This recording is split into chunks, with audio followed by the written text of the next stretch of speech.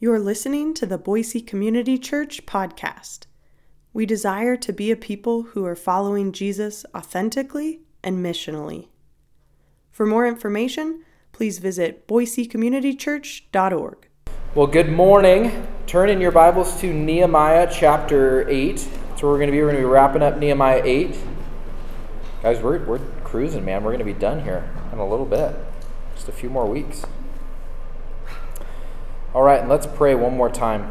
Father, as we turn to your word, Lord, I pray that you would speak to us as your church. Lord, I know that you have good and beautiful and great things that you want to speak to us as your people.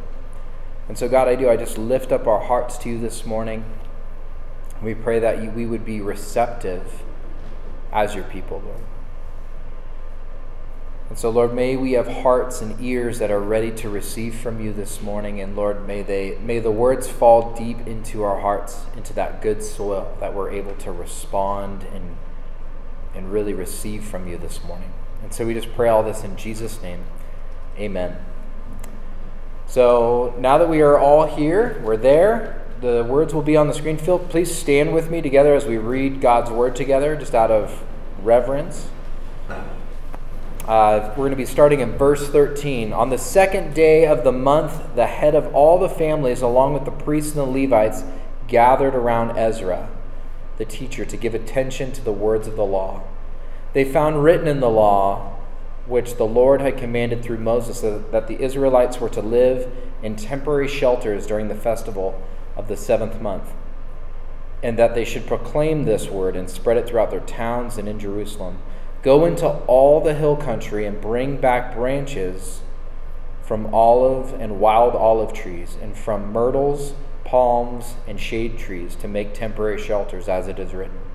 Verse 16, so the people went out and brought back branches and built themselves temporary shelters on their own roofs, in their courtyards, in the courts of the house of the Lord, and in the square by the Water Gate, and the one by the Gate of Ephraim. The whole company that had returned from exile built temporary shelters and lived in them.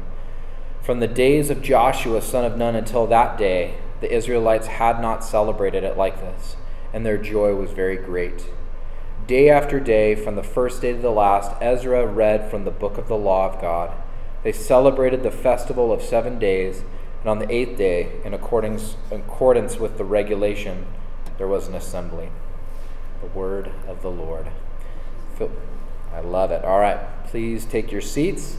So last week we saw that the Israelites are finally back in their city. They're in their spot. Their walls are rebuilt. The gates are hung. Everybody's re-established themselves in the city. And the first thing they decide to do is they say, you know what we're going to have? We're going to just sit. Or we're not even going to sit. We're going to stand and read Scripture for 6 hours and have Ezra read it over to us. And the people's response is weeping and repentance towards the Lord. And then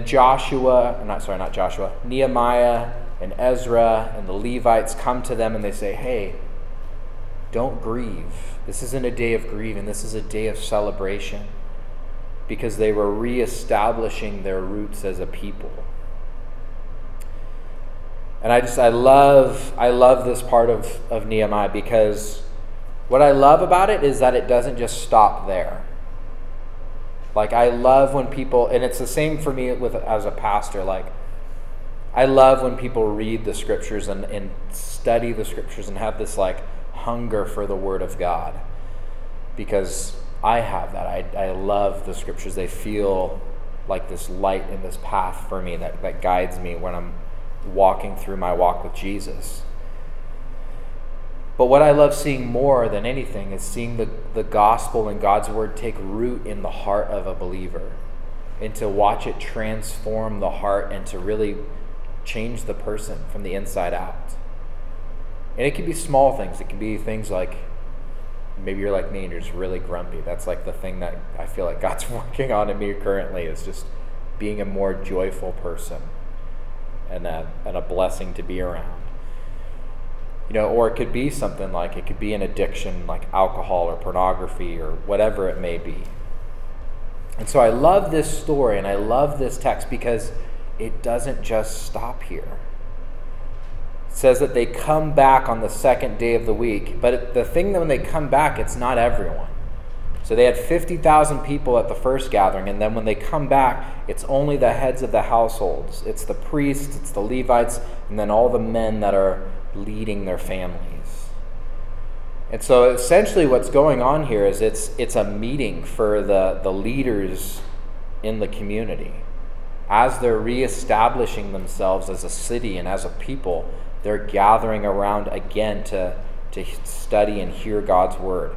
And I believe there's tremendous power in the Word of God for each of us that are here this morning. I believe that God wants to speak to us through His book. He's given us this as a tool and as a resource to minister and equip and speak into our hearts and lives. And the thing that's amazing to me is, many times in churches, we focus on the topic of identity. Like, you are a child of God and you are loved by God, and we bring that aspect of it, which I think is incredibly important, because it's hard to do anything well if you don't know who you are or what you're doing. But we also need to be reminded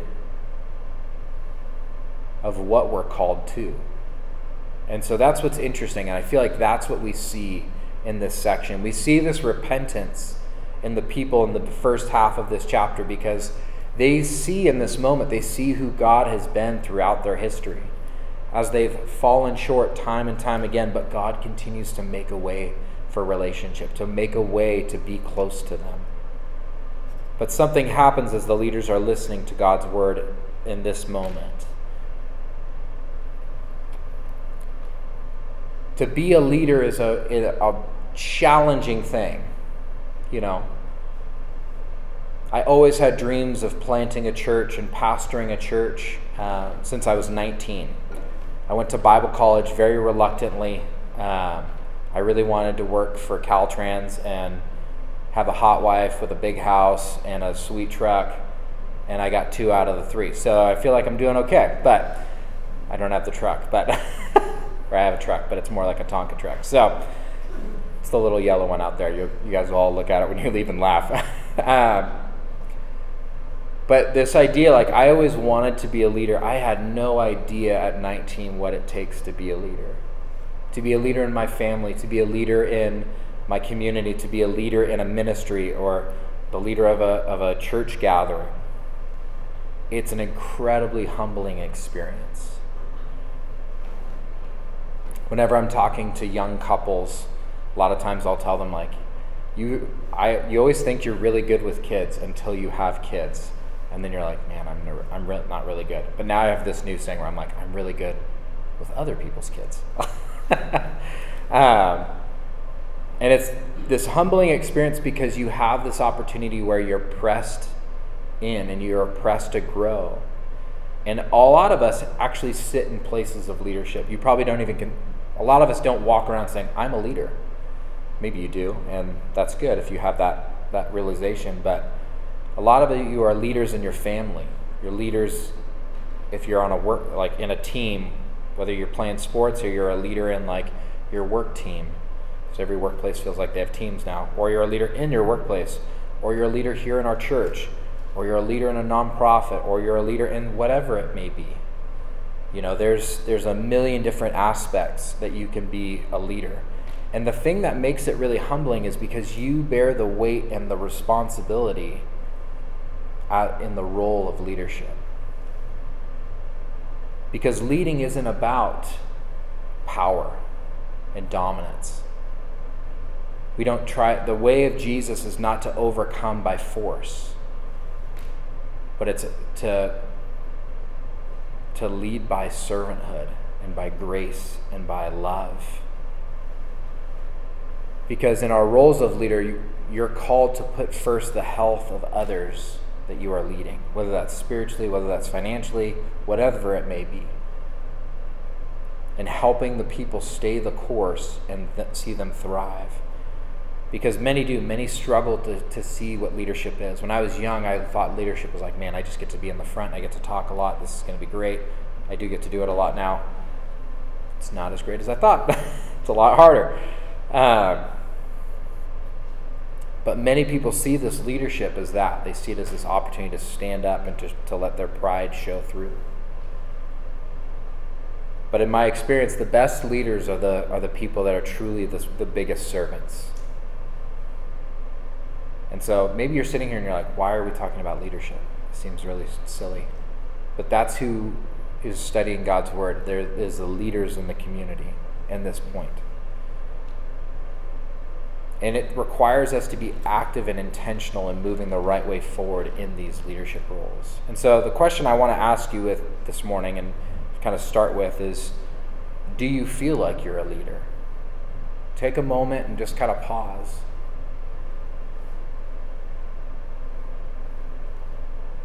Are you a leader?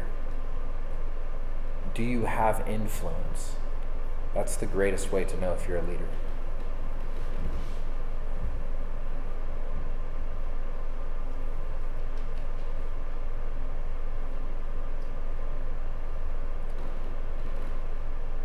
Because when they gathered these people, that's what they're doing. They're saying, hey, we need to gather as a community those that have the influence. And that was specifically over the families.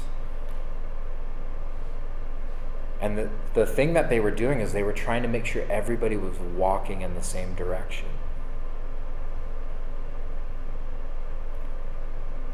And so the second question I have for you this morning is, what are you following?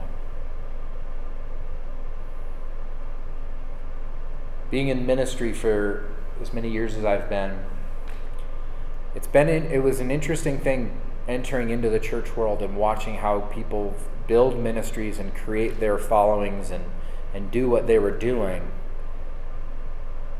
And to see how people would flip-flop and how they would bounce around because they would read certain books and they would change their entire church in matters of minutes, it felt like, because they would read a book and they'd be inspired, and they'd read another book and they'd be inspired, and it was like the vision was constantly shifting.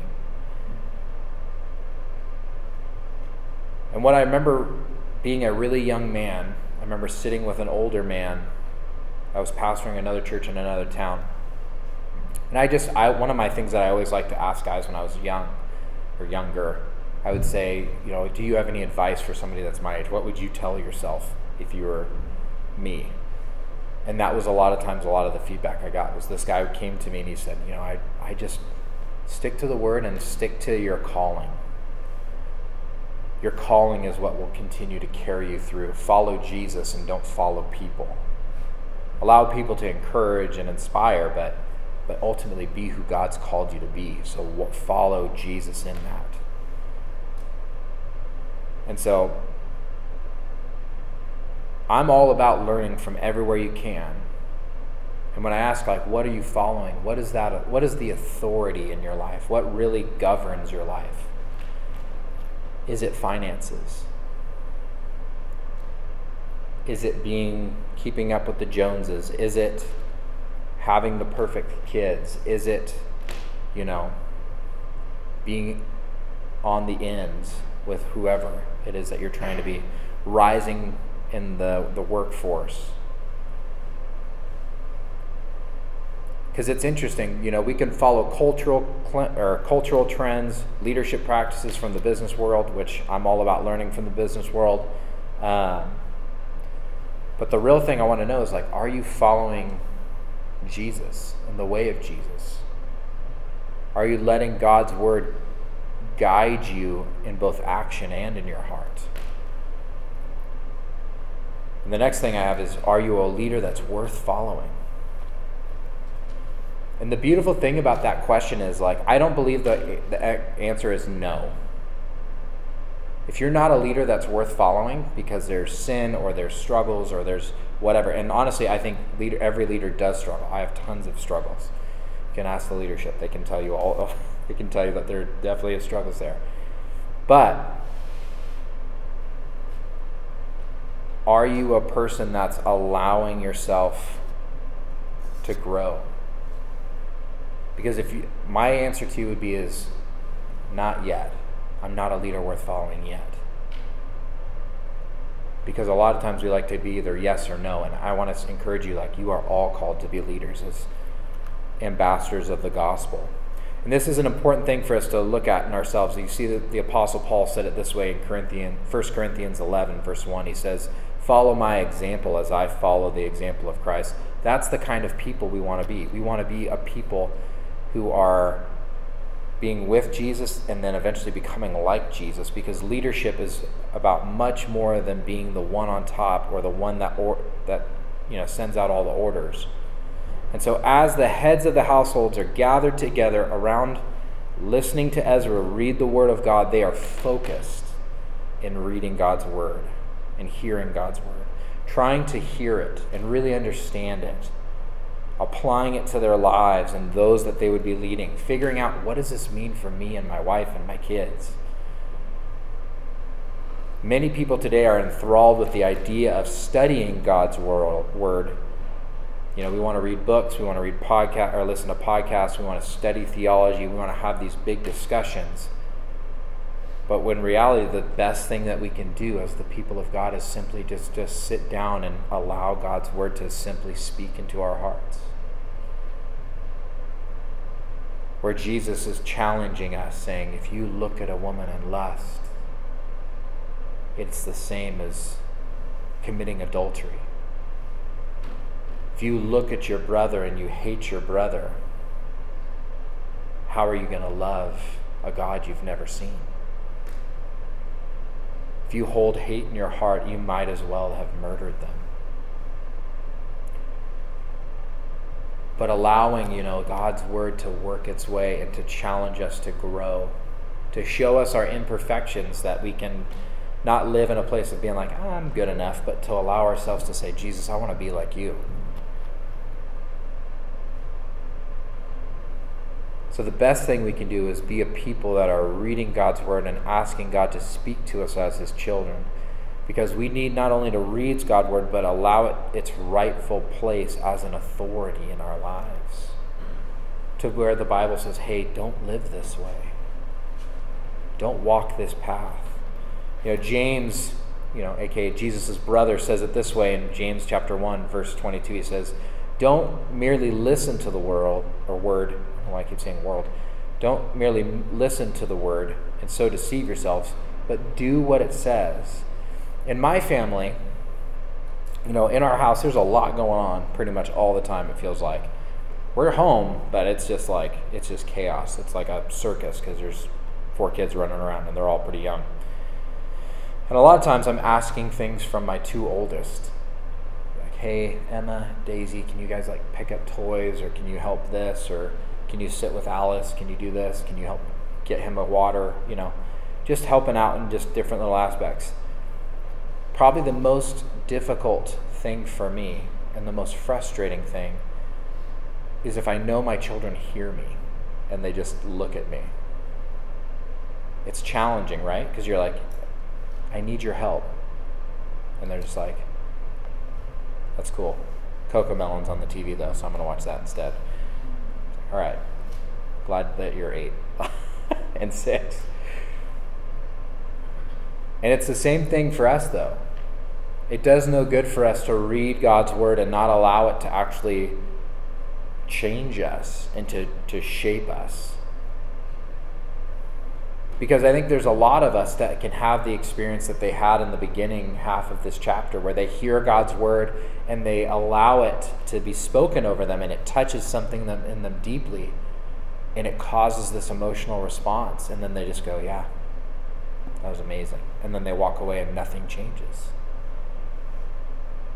And James continues on this, talking about the person who doesn't do what God's word says. He says in verse 23, for if anyone is a hearer of the word and not a doer, he is like a man observing his natural face in the mirror.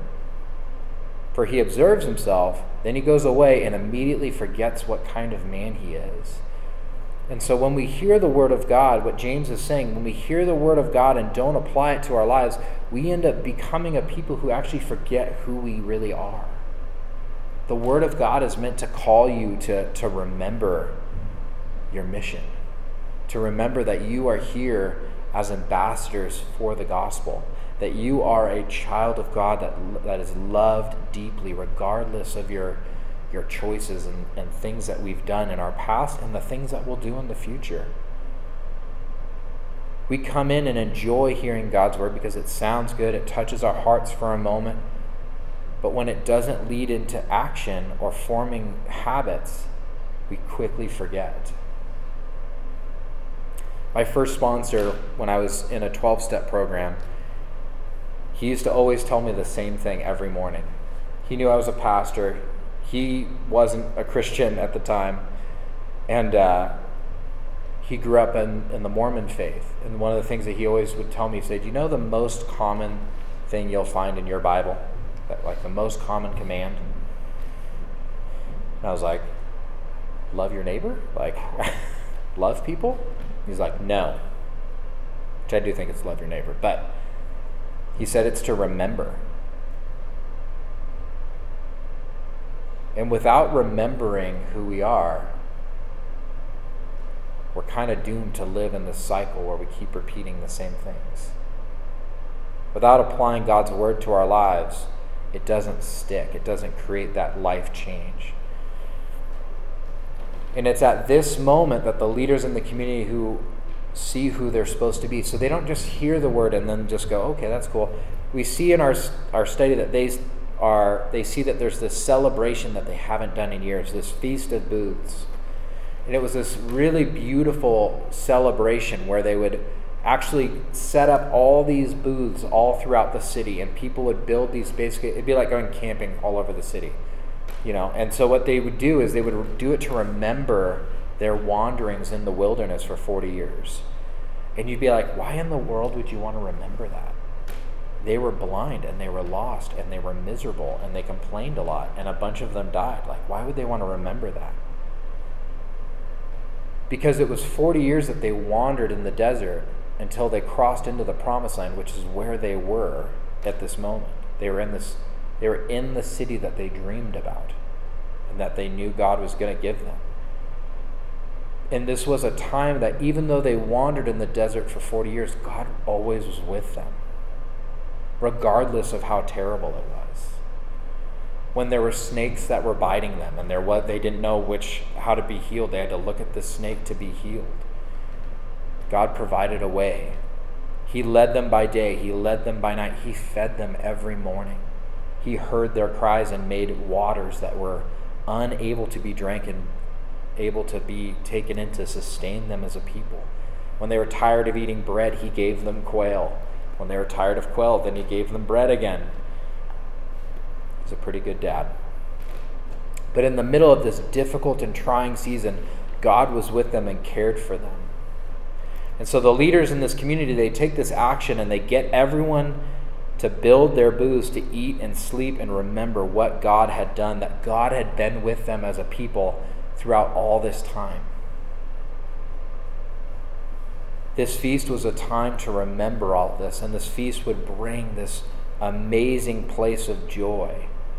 And the thing that's really powerful about this is they found joy in their traditions. One of the other things that they would do is they would build these really tall bronze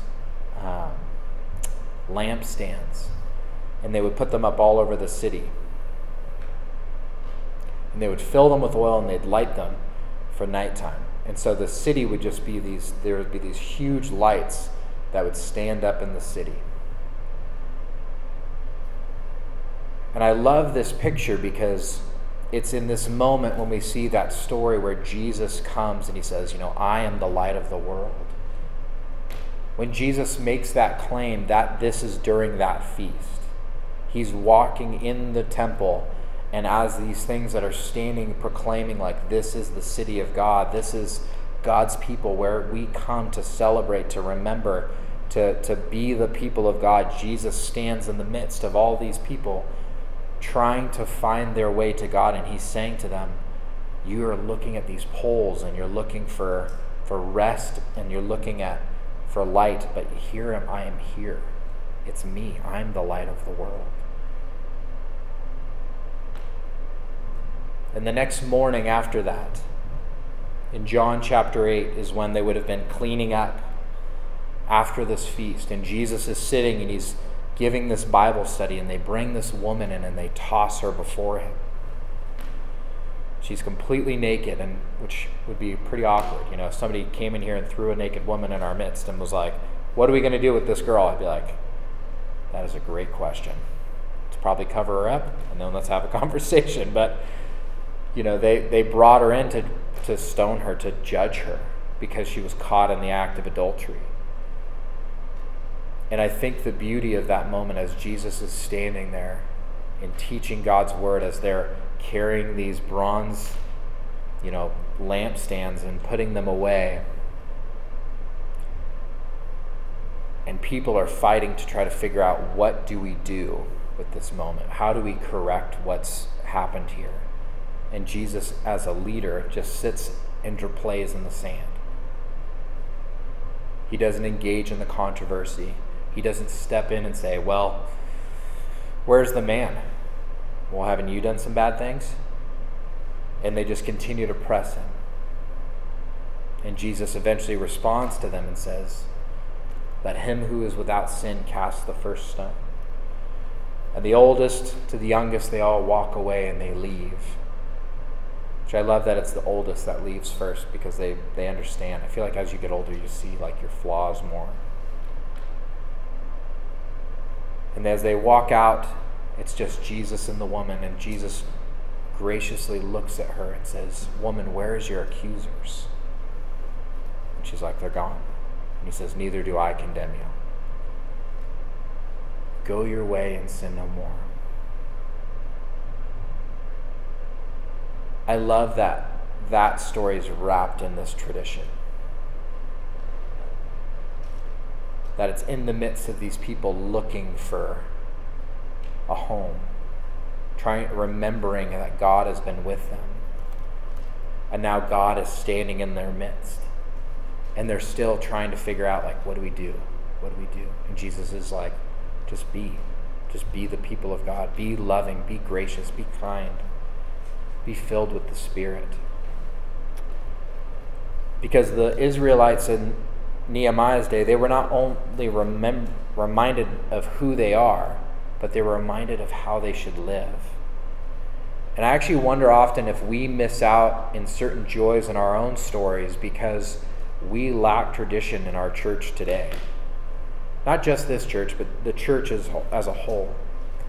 Because so many times our faith is regulated to the head instead of practice.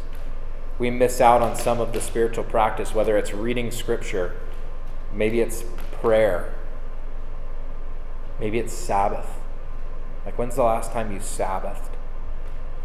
Which is interesting to me because I love this idea of Sabbath. I'm probably the worst at doing it. But when I first came into it, my first experience with the church was at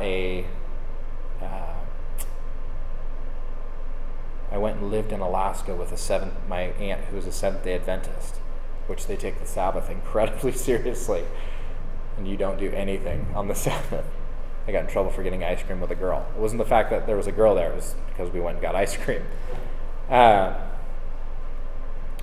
But the spiritual practice of confession. When's the last time you confessed? You're like, well, we're not Catholic. You're right, we're not Catholic. But that doesn't mean this act of confession isn't a needed thing. The spiritual act of confession for me is literally me sending a Marco Polo to a couple of men that I trust, and just me being very vulnerable and very real about what's going on in my heart and life.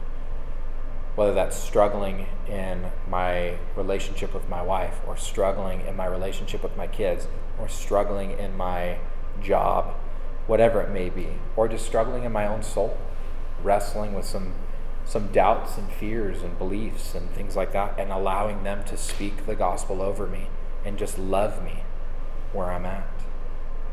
When's the last time you did that? Fasting. That's one of my goals this year, is to step more into the spiritual practice of fasting. Living in community, which most people don't see that as a spiritual practice, but that is, where people know you and eat meals with you and do life with you and share so much of your life together. because it's in these areas that we see our faith really take root and in our hearts and our lives. And these are the traditions, these are the things that will bring us together. And so the people in Nehemiah's day, they continue to finish out the rest of the feast. And at this feast, they were regularly hearing God's word spoken over them, and they were remembering. They were taking time to celebrate. And so simply in closing, I think some of us in this room are called to step in and step into a leadership role. And maybe you need to step into that role in your family. You need to step into being a spiritual leader, which I don't think being a spiritual leader is, hey, I need to know the scriptures inside and out. But it's actually, are you living the principles of the gospel? Are you implementing those into yourselves as a family? Maybe you need to step into that and be missional in your workplace and be an ambassador for the gospel. You're not just worried about getting the dollar or, making sure your butt's covered so you don't get in trouble, but really pressing in and loving the people that you're doing business with, hearing their stories and encouraging them and being this light for the gospel, and being really that way in the lives of those you have influence with. But the important thing is that it's not just being in a position, because it's not enough to only hear, it's not enough to only act, because our city, our communities, our church, it all needs leaders. People who are living for something bigger than themselves.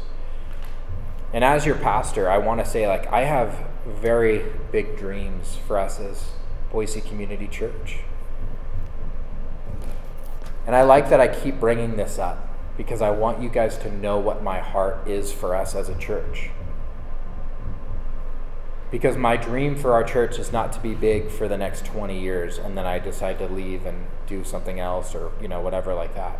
I don't really care if we grow to be a church of 400. Anything more than that sounds crazy. But my dream for our church is that we would be a people who are following Jesus both authentically and missionally, a people that are very real and very honest about what's going on in their hearts and lives, that we talk about the things that we struggle with in Scripture, that we don't know how to reconcile with our current lives, a people that are living missionally, that are saying, hey, there's this place that you can come and be a part of a community that loves Jesus and will love you. When I think of the church that I dream about, think of a people welcoming others into a community to see who Jesus is and how much he loves them. A people who are inviting others to practice the ways of Jesus together. Not just a church that's doing church on Sunday mornings, but a church that is the church. People who genuinely care for one another, as some members are struggling and some are celebrating, but we're with one another. Giving a place for those struggling with addiction, struggling with mental health struggles, or any other thing that's going on in their lives, a safe place to simply come in and be. And maybe you're sitting there and you're like, yeah, that's great. That's pretty much every church's goal. People finding love and getting married, children being born, marriages that are built up and thriving, where husbands are helping their wives thrive. Because husbands, and I want to speak to you, and future husbands as well, I will always believe the man that I respect the most is the man that I see his wife lifted up and that she's thriving. I believe it's 1 Peter where it talks about the wife being this weaker vessel. And whenever I used to hear and read this passage, I would have this idea like the man's like a thermos, so you can throw him against the wall and you can get dented. But your wife, she's like this beautiful wine glass, so you need to be very gentle with her.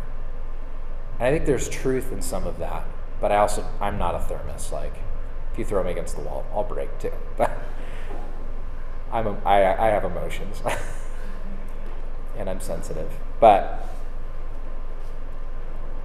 more I think what that scripture is trying to implement for us men is that if she's this wine glass or this beautiful, special thing, what do we do with beautiful and special things? We put them in a place of honor, in a place that is to be seen and cherished and valued. And so husbands, I want to encourage you. Like, that is a vision I have for us as the men of this church. That you would be a men that love your wives really well. That you see your wife and you are with her. And wives, my dream for you is that you would love your husbands deeply. And that they would be men that you would want to follow and want to be with. Parents raising their children to follow in the ways of Jesus. Business, and this is some of the other things. I have dreams that our church would start businesses, gyms and bars and many other things, which are like, why on earth would you have a dream for a bar? I just think it'd be awesome to give a place for people to come and find Jesus in a different way. People accomplishing their dreams and seeing the community rally behind them and support them as they pursue their dreams. And the beautiful thing about all these things, church, is that, and the beautiful thing about being a follower of Jesus is it is simple. Because walking with Jesus, it isn't this 15-year plan. It's day by day, step by step. And I love that picture of like, I'm just walking with Jesus. And so as we get ready to close, I'm going to invite you guys to come up and grab the elements for communion. I want us to take communion as a church before I dismiss us.